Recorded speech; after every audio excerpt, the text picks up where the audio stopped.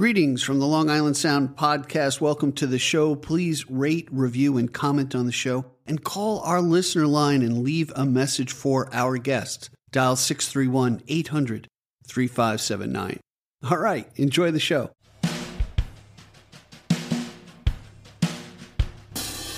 Welcome to the Long Island Sound podcast, where we explore the muse and the music, from the North Shore to the South Shore, from New York City to the Hamptons, navigating the wellspring of original music from singer-songwriters and musicians from Long Island, New York. Hi, I'm Steve Yusko from GigDestiny.com. Stay tuned as we explore the Long Island Sound.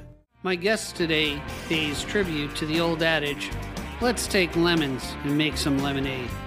Darren Gallagher has an interesting backstory as he paid his dues over the decades with various bands and countless gigs. The dark days of COVID can bring us down or inspire creativity and hope.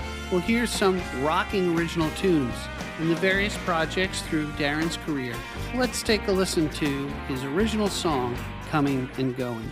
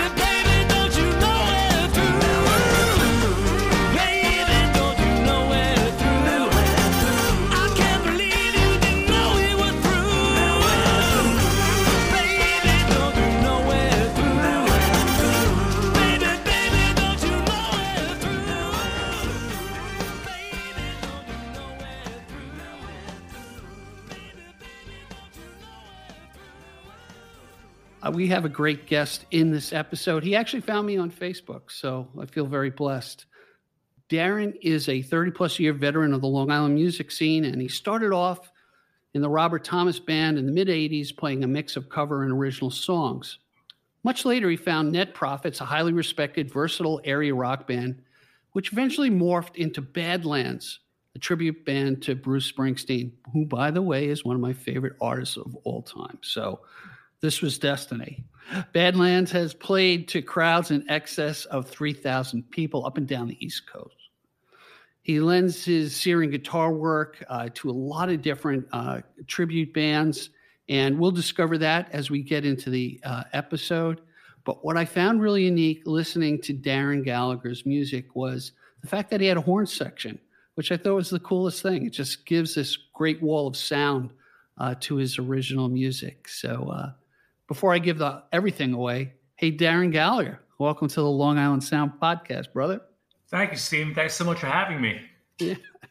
I tell you, we heard coming and going, coming into the broadcast. There's probably a bad segue there.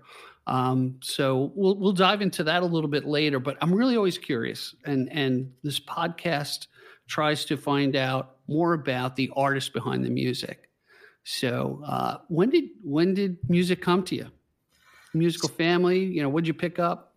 So I definitely come from a musical family. I have two older brothers who are both very good musicians, jazz musicians more so.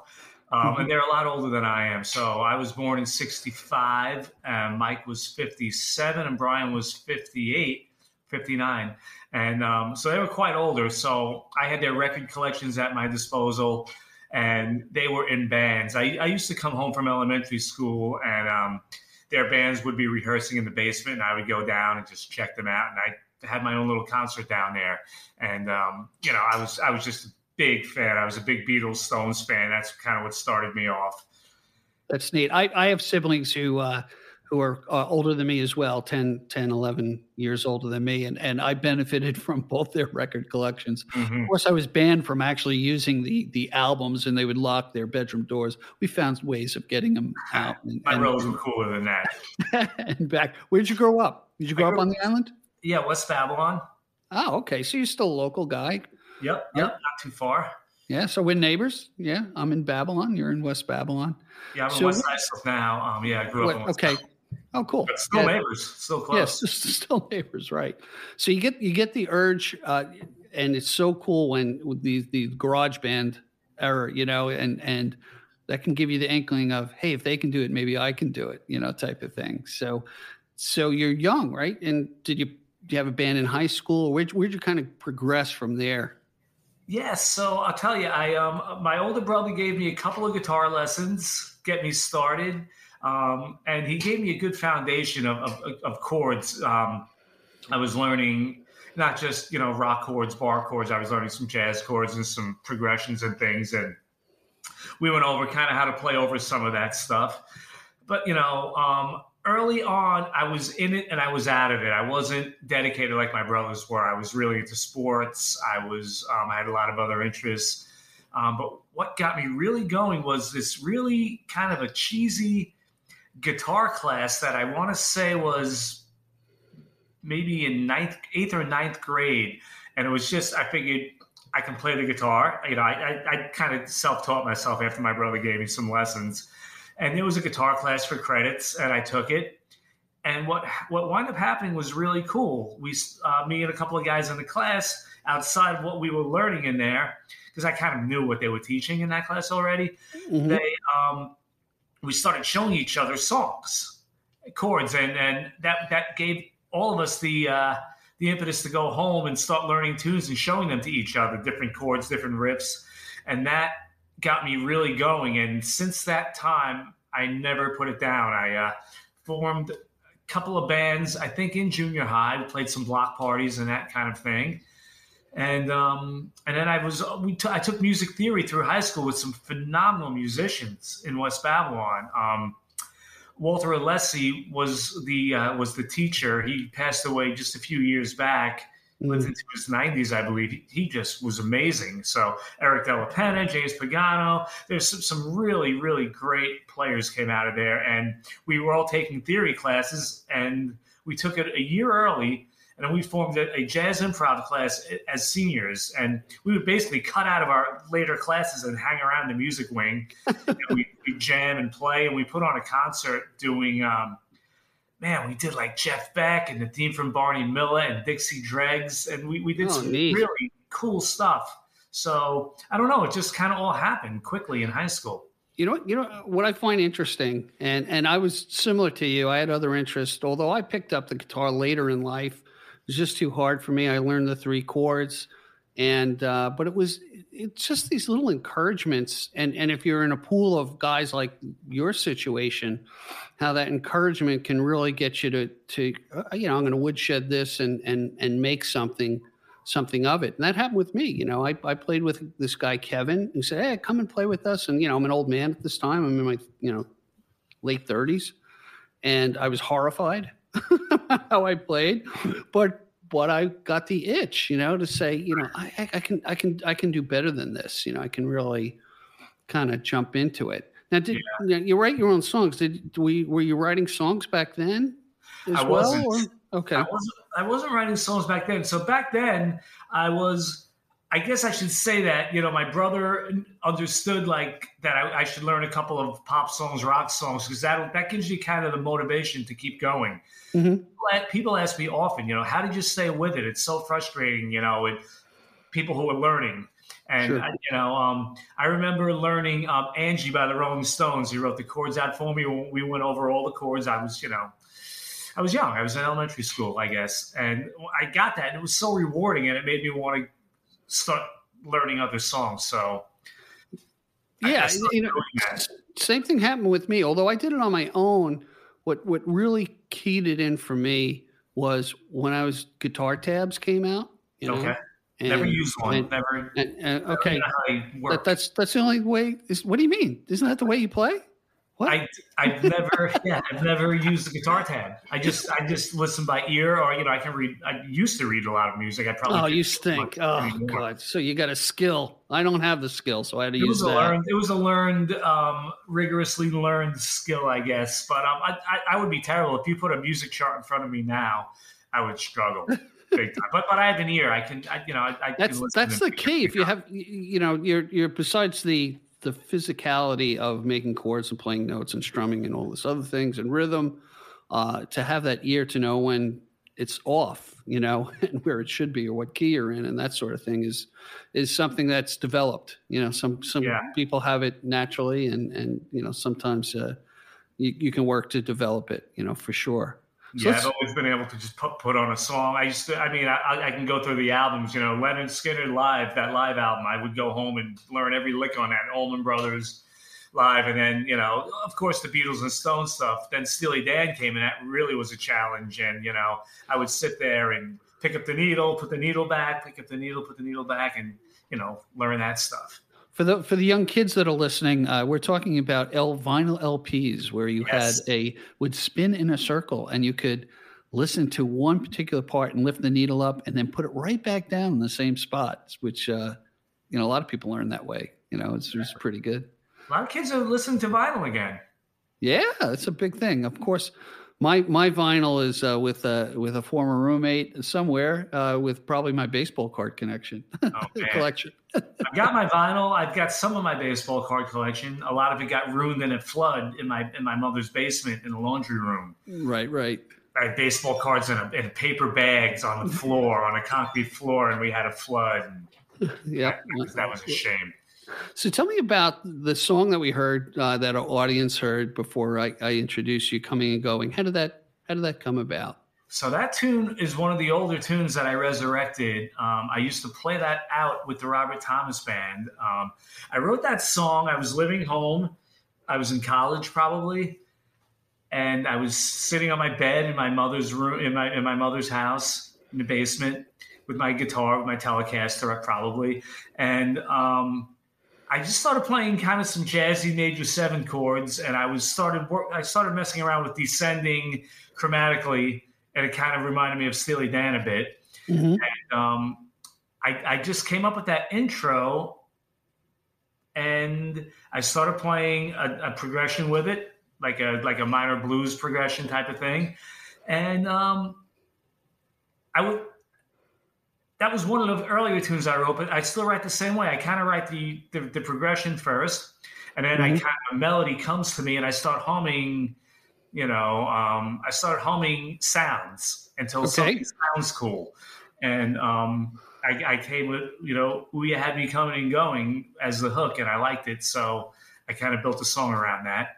And it's imaginary. I mean, life experience, it's pretty much about leaving somebody who wasn't good for you, and I've probably had to do that several times after that song was written. Yeah, but, what's interesting about songs, I'm very loath to ask, what does that mean? Because music's supposed to be put out, at least my opinion, music is put out there for interpretation and for people to make it their own and tie it to their own experience. That's what kind of, and then it becomes the song track of their life, even though you may have had a different inclination of where you were going with it. So that's the cool thing. That's the cool thing about music. So, so do you collaborate with a lyricist at all? Or is it pretty much all you as far as music and lyric goes? It's all me. I would love to collaborate someday, and I've spoken to various people, and it just hasn't come to fruition because I'm more of a music guy, and I think I write the way I listened to music growing up. The music always got me first, and then sometimes I didn't even pay attention to what the song was about or what the lyrics meant, but I knew the lyrics just from listening. I was able to just memorize lyrics. But a perfect example of like lyric first type artists, they didn't appeal to me when I was young. A lot of them do now. Guys like Bob Dylan, guys like Neil Young. I wasn't really drawn to that music early on. I think possibly because of the simplicity of the chord progressions and things, they didn't do it for me. There wasn't a lot of melody going on, a lot of that stuff. But as I've gotten older and wiser, I go back to that stuff and really appreciate it a lot more now than I did. Yeah. Now it was interesting when you I was reading your bio about being in Badlands, the Springsteen cover band. What I find interesting about Bruce, at least for me, and we're similar in age, is when he redoes his songs in an acoustic version, solo, or slows them down, and I could really digest the lyrics and go, oh, that's what he meant by that. That's okay. I mean, just just what comes to mind is when he does, I pushed B-52 and bombed him with the blues. And as a younger man, I had no idea what the hell he was talking. I was thinking of the B-52 bomber. There's a tie in there, but he's talking about a jukebox, and you get that I could have had a V8 moment. Right. Happens a lot to me. Listening to the music again, So why don't we do this? Let's just take a quick break. We'll regroup, and we'll dive into some other things with Darren Gallagher. Stick with us, everybody. Hi, Steve Yusko from Gig Destiny here. Well, as you're probably listening to this podcast, you're probably thinking about that musician who would make a fantastic guest here on the Long Island Sound. Well, we'd like to hear their story. We'd like to hear their music. So have them reach out to us at gigdestiny.com, and we'll explore their craft. Now, back to our podcast. Hey, we're back, everybody. I'm Steve Yusko, your host, of course, with Darren Gallagher. And Darren, I was really it was interesting that you've been in a couple of tribute projects, and this is the era of the tribute band, and I don't say that with disgust at all. It's a means to an end, and it brings in money both for the musicians and draws the crowds too. So give me a little bit background on the stuff you've done and projects that you're doing now. Yeah, so it was nothing I ever wanted to do. I never wanted to be in a tribute band. I was in a band called Net Profits, which was a cover band, a pretty good quality band. We would do stuff like Steely Dan, old Elton John, old Bowie, some Boss Skaggs. We were all over the map, and we did some Springsteen. And Chris Cangelleri was the lead singer of that band. And I did some singing, but I was more the lead guitar player there. and he had a voice could really belt out Springsteen. So people would, we would do Born to Run, we would do Prove It All Night, or 10th Avenue Freeze Out, and people would come up to us and say, we had a sax player in the band, you guys sound just like Springsteen, that sounds really great. And my keyboard player came up to me with the idea, maybe we should turn this into a Bruce tribute band. You're not going to like this, but I said, I'm not really that big a fan. I was not like I mentioned before, that kind of music didn't really appeal to me. It didn't resonate. It didn't resonate with you. Yeah. Didn't resonate with me early on, but I saw what was happening with the tribute bands, and I took a listen to. I always loved his, Darkness material and the material on Born to Run and earlier. So I took a listen to it all, and I came up with a set list, and I said, okay, let's give this a shot. And we learned those tunes, and the band sounded great. We had a dedicated organ, dedicated piano, and we had, Chris played rhythm guitar and did the Bruce. I did the Little Steven harmonies. And we did our first show. We did a live video shoot in West Babylon at the studio over there that I can't remember the name. It's not there anymore. And we did our first gig at 89 North, and it was packed out. I said, we are onto something. There were maybe 400 people, wall to wall. And we opened up with Badlands, and the breakdown part, the whole audience was doing their whoa. Oh man. Wow. It was a rush. So I'm like, all right, I can dig playing Springsteen doing. I can get used to this, right? Well, I always say I played original music to 5 people, to 5 to 50 people. I played in cover bands from 20 to 100 people, and I played in tribute bands from 200 to 3,000 people. So amazing. If you can do that, you know what? There's a lot of people who poo-poo it, but honestly, if you do it right and you're tributing an artist that's worthy of the tribute, and I would have to say Bruce Springsteen is an artist worthy of the tribute. So, yeah, look at Mike Del Giudice, who with Big Shot, exactly. And he, a talented guy. And I happened to listen to some of his original music, and I'm like, wow, his original music really carries great weight. It's excellent. He's a super talented guy, super nice guy. He heard my Quarantine World, and he sent me a message with some really nice words about that. So that's funny because an earlier guest, a guy named Matt Marshak, who's a jazz guitarist now doing country Americana, grew up either across the street or down the block from him. And he played with Matt's brother, Chris. And that's how he got inspired. Just like you, got inspired by listening to his brothers, do the music. So amazing. Yeah, maybe he'll be a guest someday, but he looks kind of busy. So who knows? He's a Long Island guy.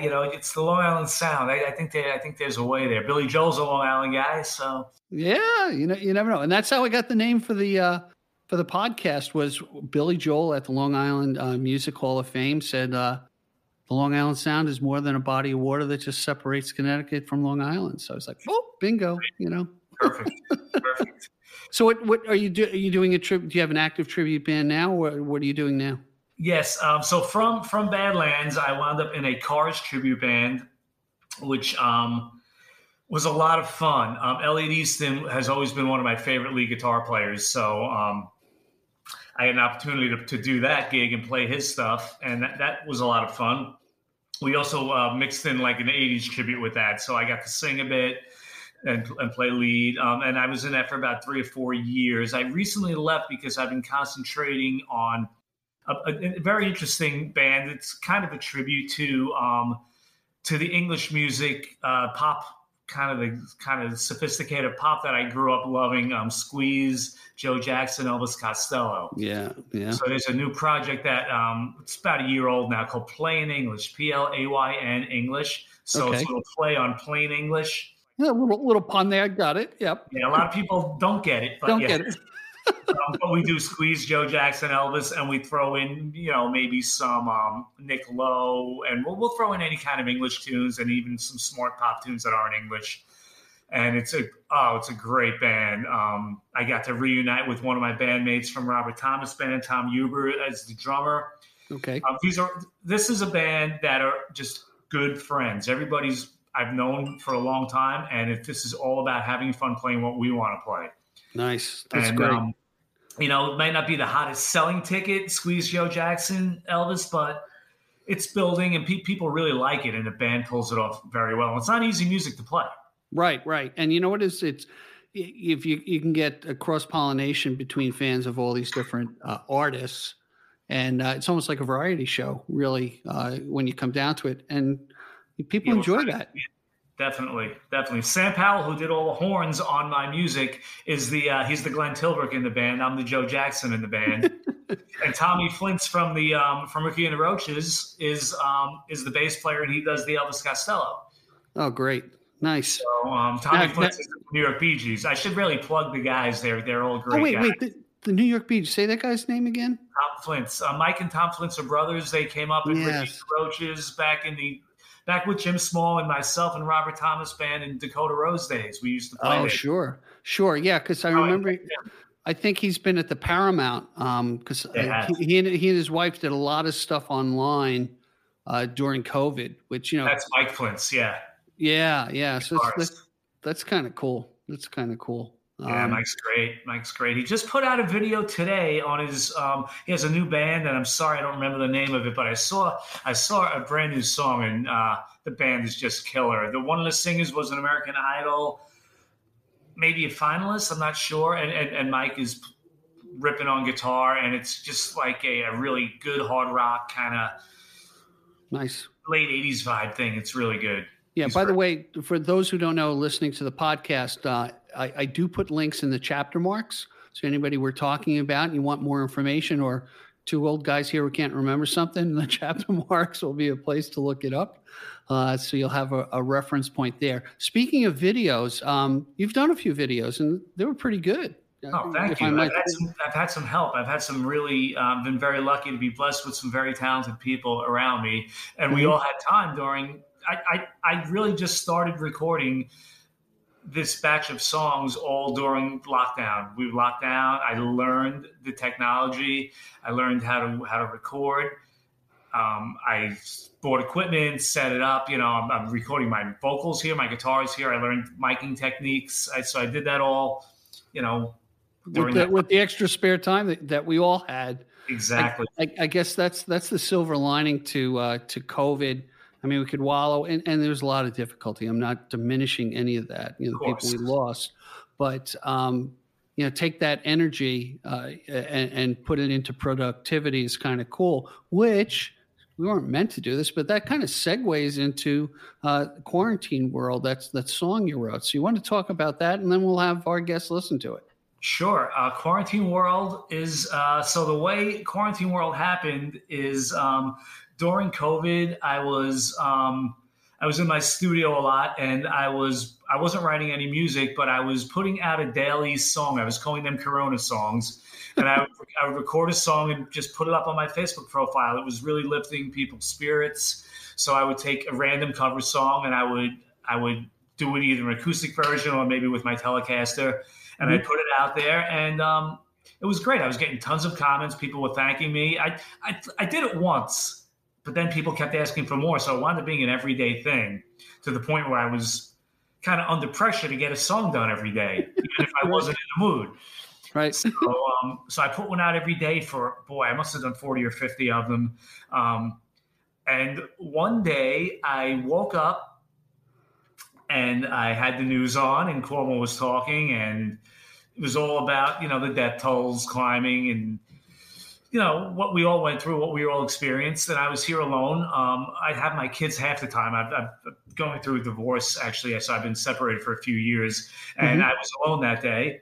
And I grabbed my guitar, and a progression came out to me, and I said, you know what, I think I got a new tune here. I hadn't written a song in really a long, long time. Wow. And I came up with the progression, which you'll hear, the opening chords, 3 chords, and the line just came to me. I didn't know what I was going to write about, and usually lyrics come way later for me. and I said, turn on the news. All I see in front of me, death tolls climbing and a down economy, which all was happening. And I got to tell you, I never do this. I took pen to paper because a lot of times I'll just record what I'm doing and try to piece it together. I took pen to paper and I had the full song written in a half hour. I had the full lyric. I came up with a nice little 2/5 change, a little jazzy chord change, and I wrote it. And I went and I played it that day on my Corona songs on my Telecaster. Very distorted, very. I wanted to convey the feeling that I was locked in my room, but I was playing a song that had to get out. And as the song builds up, I think you'll hear it.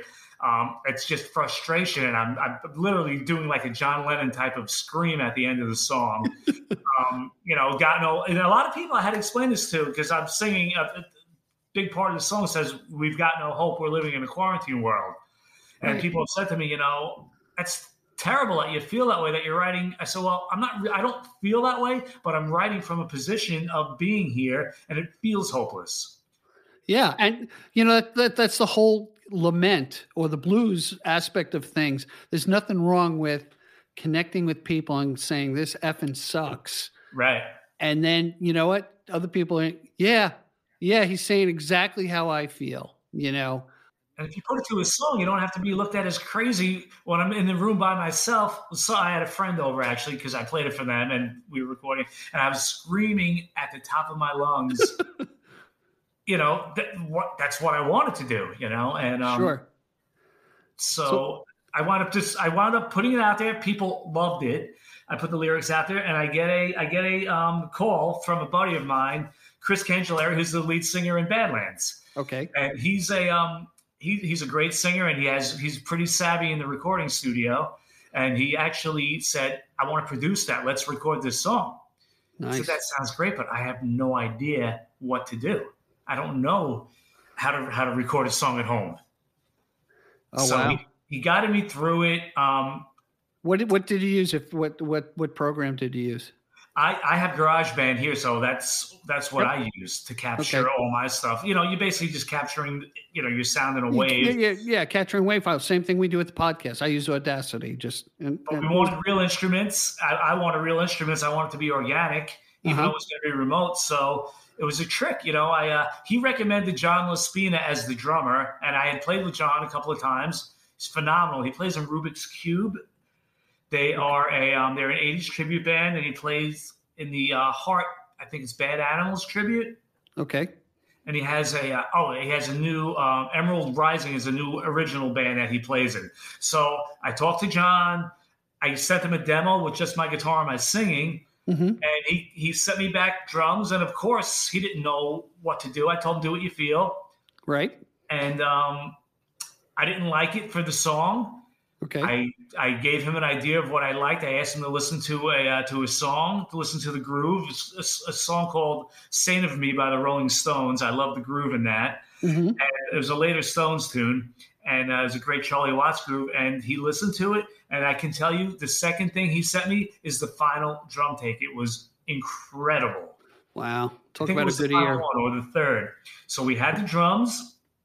Chris also recommended Lenny Rosillo.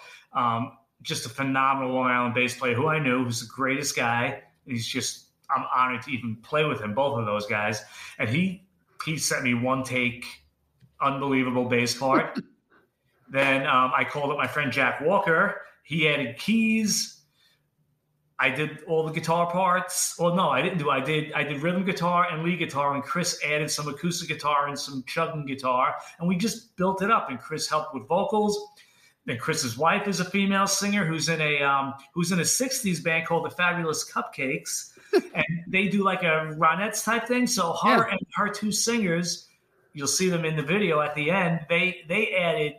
Chris wrote those backing vocals. I usually write my own, all my vocals and everything, but he said I'd like to do something for the end of this, and he put that together, and it was great. And I'm leaving out the main guy, Sam Powell. Said, do you ever think about putting horns on that? I let him listen to it. I said, I would love it. I love Tower Pow. He goes, and I knew Sam as a bass player. He's in a Steely Dan tribute band and guitar. And we were just kind of talking about starting that squeeze band. And I didn't know he played any horns, let alone all horns and charted things. Wow. Oh, perfect. Sam sent me that horn take. He says, take what you want. It might be too much. We dropped that in. We didn't touch it. It was perfect. So I was so blessed to have a horn section on this thing. Oh, that's great. And you know what? You just went through a roster of people that is going to fill my guest list for the next 2 years. So. Yes, I can hook you up with all of them, and I'm sure Sam is a guy you want on here because Sam's also a Christian artist. He writes the most amazing music with crazy chord progressions, like Steely Dan style chord progressions. He's a phenomenal singer. He plays every instrument. He's a very interesting guy, and he has a lot to offer. I'll hook you up with Sam. He's great. Now we've recorded him, so he's going to be guilted into it because yes. if he's a Christian, guilt is going to work. So yeah, it works if you're Christian or if you're Jewish, right? Yeah, true, right? Yeah. Judeo-Christian guilt works wonders. You get a lot done with it. So let's take a listen to Quarantine World. Enjoy, everyone.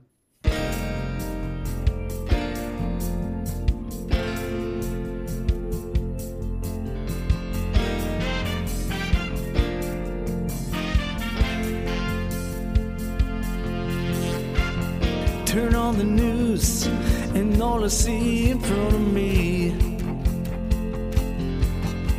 death tolls climbing and a down economy.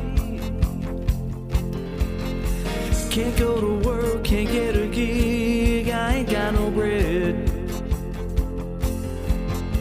Just stay inside and do what the governor said.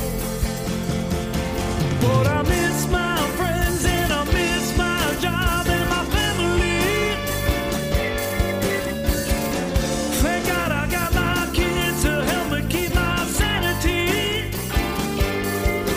I need a drink, I need a smoke, I need some hope, I think I need some company.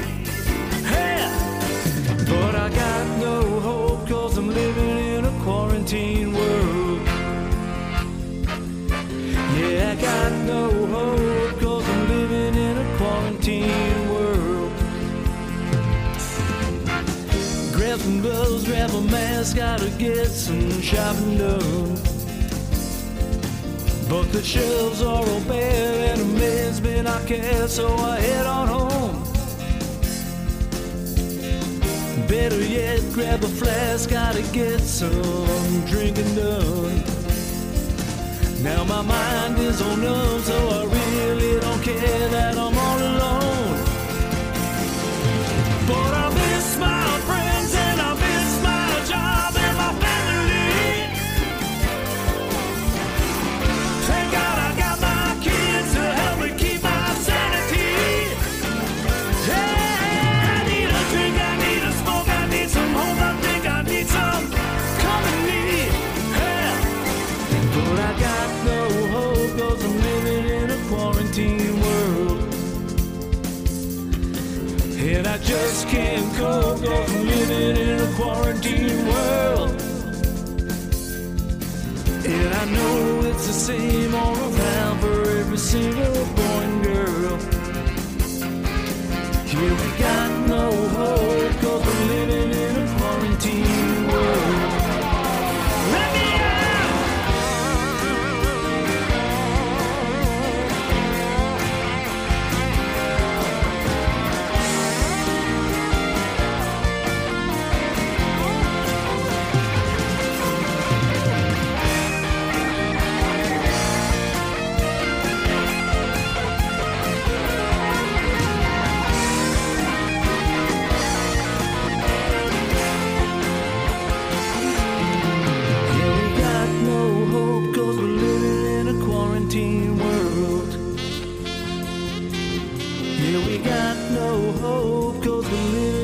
quarantine world.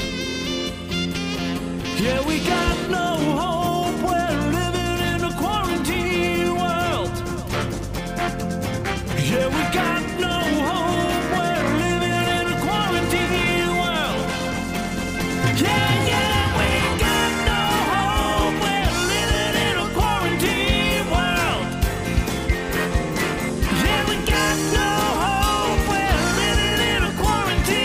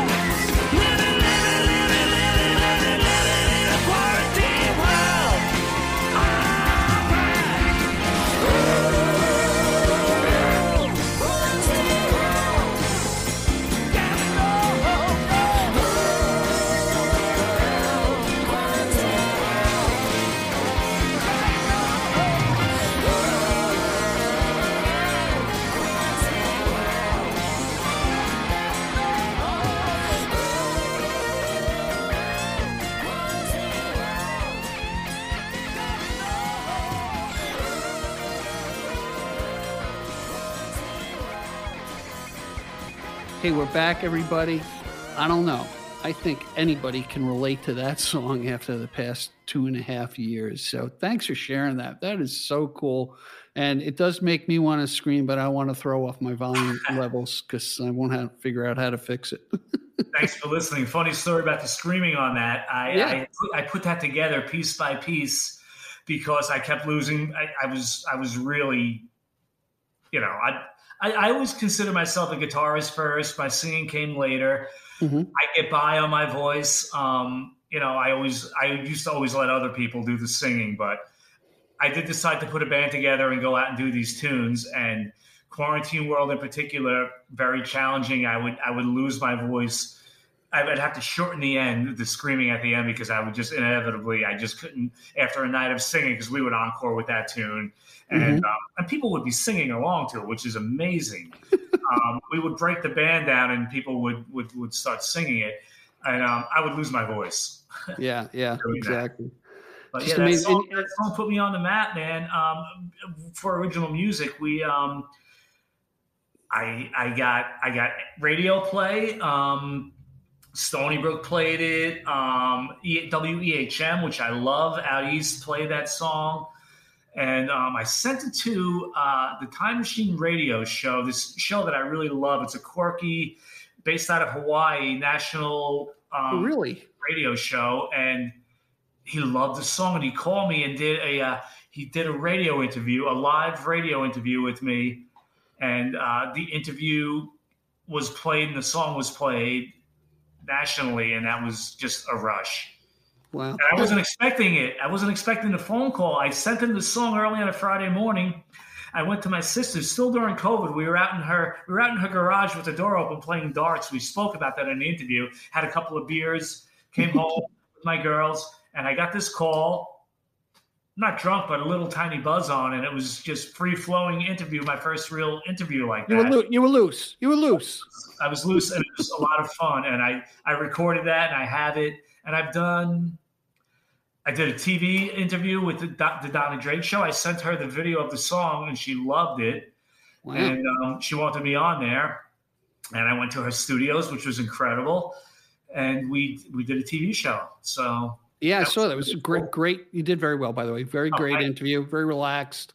It's like sitting in a living room. It was a nice studio. Let me ask you about getting music out to radio stations. Do you still send a CD to them, or is it all electronic? Saying here, you can download it from Dropbox, or how did you approach that with these radio stations? Yeah, it's all about the files. You send a link, or. So it's worked a couple of different ways. Some people wanted YouTube videos, and one person actually played the song from the YouTube video. Really? Yeah. Okay. Robin's Nest on WUSB, Stony Brook. Yep. Yeah. She plays her songs off of YouTube list, so I actually had to put some of my songs that I didn't have videos for, audio only, right, on there.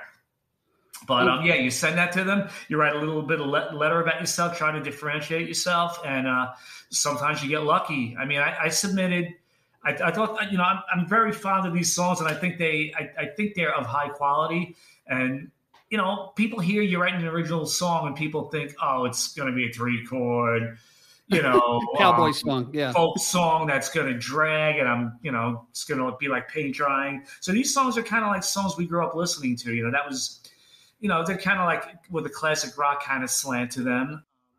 Yeah, and when you're juiced up, it's like anything in selling, because you are pitching, right? When you're juiced up about it, you write about it well as far as introduction, and you're motivated to get it out there. Which is kind of cool. I know people can pay for promoters and services and stuff like that, but man, when an artist is juiced up about their own product.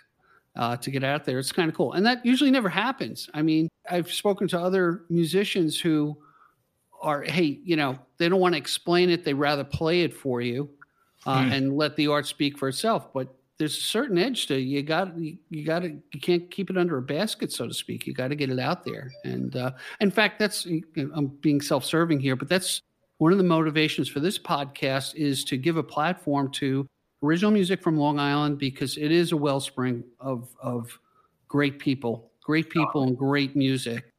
And it's different than it getting lost in the weeds out there, so to speak, where it's a billboard out in the desert. So I hope this brings you success. I know I'm kind of dreaming here, but thank you. Well, at 56 years old, I did this for me, and people dig it. That's great, and people have dug the live stuff. And I want to mention something because sure. My favorite venue really has been KJ Farrell's over in Belmore. And they're shutting their doors. I'm actually going to go see Wondrous Stories there tomorrow night. You can give them a plug and a link. They're a phenomenal band. And I'm going to go see them. It's their last Wednesday night. And they're always gracious. And they usually invite me up to do a cover song or two. And nice. This is going to be the send-off. So everybody's going to be down here tomorrow night. When are they closing the doors? I think Saturday is it. Oh, wow. But he's other venues that he's involved with, from what I understand, right? Like the Warehouse Prohibition, now 89 North. Okay. I don't know what's going to happen with him. See, Kevin gave me a platform. Kevin's a great guy, and he's a music fan, and he's just give his last name. Kevin Sheehan. Thank you, Kevin Sheehan. Just he really single-handedly almost brought live music back to Long Island. There was a point after, say, Dakota Road shut down, Right Track Inn, the OBI, a lot of those places, there wasn't a place that could catch quality, other than top 40 type stuff. And, with KJ Farrell's, he brought that back and he had live music 7 nights a week pre-COVID. That's amazing. That is amazing. And it's, of people I've spoken to, it's even hard to find even the very small places to play original music, and there's really great quality stuff out there. I mean, there's Bartini, not far from us. He does a lot of original music, and a few people take chances on it. A lot of people go towards tribute bands because, hey, there's more of a guaranteed audience, Otherwise, they're asking the band, okay, you can play, but how many people are you going to bring? And most Kevin artists, he knows me a long time from Net Profits, from Badlands, and and now I did some gigs with Drive over there, and now playing English. And I said, Kevin, I put together an original band. We did Westlake Music in Patchogue. They had their grand opening, and I know some of the people involved over there, and they asked us to play right after COVID. The first show any of us did after COVID, we went out there. It was a freezing, chilly day, and we had horns, and I put a whole band. That's when I just asked people, will you do this? Pete Lazos played drums, by the way, too. I didn't mention Pete yet. Lenny LaPinta played on that, on saxophone. But we did it, and it sounded good. So then G's Nightclub in Hempstead gave us a short. They had like a songwriter promo thing. I said, can I bring a band with horns? And they're like, all right, cool. I did that. Yeah. Then I told Kevin, and Kevin's like, yeah, why don't we do it Thursday night? Can I tell you, we packed the place out. It was a lot. His first original show. I did most of my, what's going to be my first album. I still haven't finished it because now we're all back to our lives again. But family, friends, music fans, people heard the songs. It was unbelievable. So it was my band. It was a 13-piece band up on that stage with background singers, horns, percussion, drums. It was, what a rush. That's something I'll never forget. I tell you, I'd love to have Kevin on because I'd love to get the perspective from a venue owner. Great. I'll talk to him. Yeah, please do. Because this guy. Yeah, no, I've heard his name mentioned a lot, but once these guys grab guys like you and you're a known element and you deliver on what you promise, and you do something different. I mean, that's kind of key. I mean, it's key. So right, yeah, great. And to that point, and to the point of them closing, we had that great first night, and he brought me back, and we did what night did we do? We did another weeknight, maybe a Tuesday this time, which is harder, and Sure. we didn't do as well. It was a really crappy weather night too, and this is the problem that he was running into. Then he gave us a Sunday. We did a Sunday, and it snowed, and I think I might have played to 10 or 15 people, and it was such a drag. And that's what happens. But to his point of he had his lease was coming up, as from what I believe happened, and he wasn't getting the people back since COVID. A lot of people are still not going out. Yeah. Little people were pretty shy about it. You know, we went through that whole thing where I remember I was at Lily Flanagan's and they had a 2-piece playing under a tent, and my wife and I went to get up to dance, and the bouncer came over to us and said, "No, you're not allowed to dance." I was like, "Oh my God!" But you know, it struck reality. But you know what? I honestly, maybe this is just hopeful thinking on my part, I think this is going to be a great summer. I think people are just really anxious to get out and party and rub elbows with people and just kind of celebrate being alive, you know? I hope so. I've got a lot. I got about 30 gigs on the books between, I'll mention my other couple of projects if you don't mind. Give a little plug. I do not mind at all. Brand new project, which is becoming a lot of fun, is a band called Instant Replay. David Salav, who's actually one of the, I guess he's a small percentage owner of 89 North. He put this band together. He basically plays rhythm guitar and runs the band. Mm-hmm. And he's put some phenomenal people around him in this band. You know Amber Ferrari? I know the name. Yep. She's a Long Island singer who she does original music. She's got a powerhouse voice. She does a Janis Joplin tribute. Oh, yes. And she does a Pat Benatar and a Madonna tribute.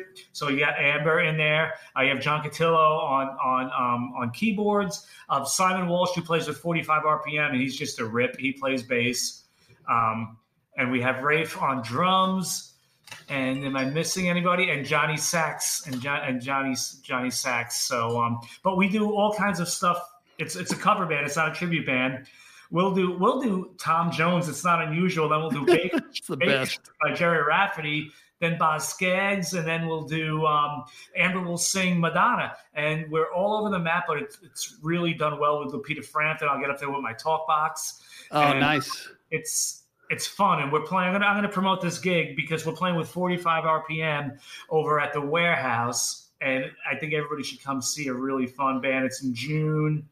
Yeah, they're great. They're a great band. I met Matthew Searing. Very nice Matt's guy. A great guy. Yeah, I met him when he was playing. I met him at Lily Flanagan's of all places when he was playing solo. Really nice fellow. Oh, yeah. By the way, any of these gigs, I'm happy to put up on gigdestiny.com. Thank you so much. Yeah, I'll share the Google Calendar, and you can put it right up there yourself. Happy to. Awesome. Thank you. June 4th, we're at the Warehouse with Instant Replay. Excellent. Okay, another band I play with, a bunch of friends, fun guys.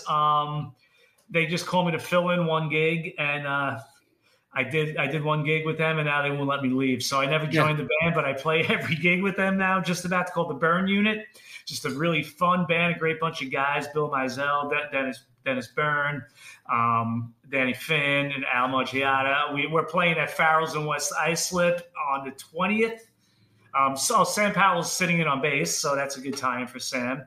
He plays everything. So that's that. And Plain English, I might as well just give one plug to Plain English. We're playing at the Off Key Tiki on June 16th on a Thursday tribute night. That'll be a fun gig. Excellent.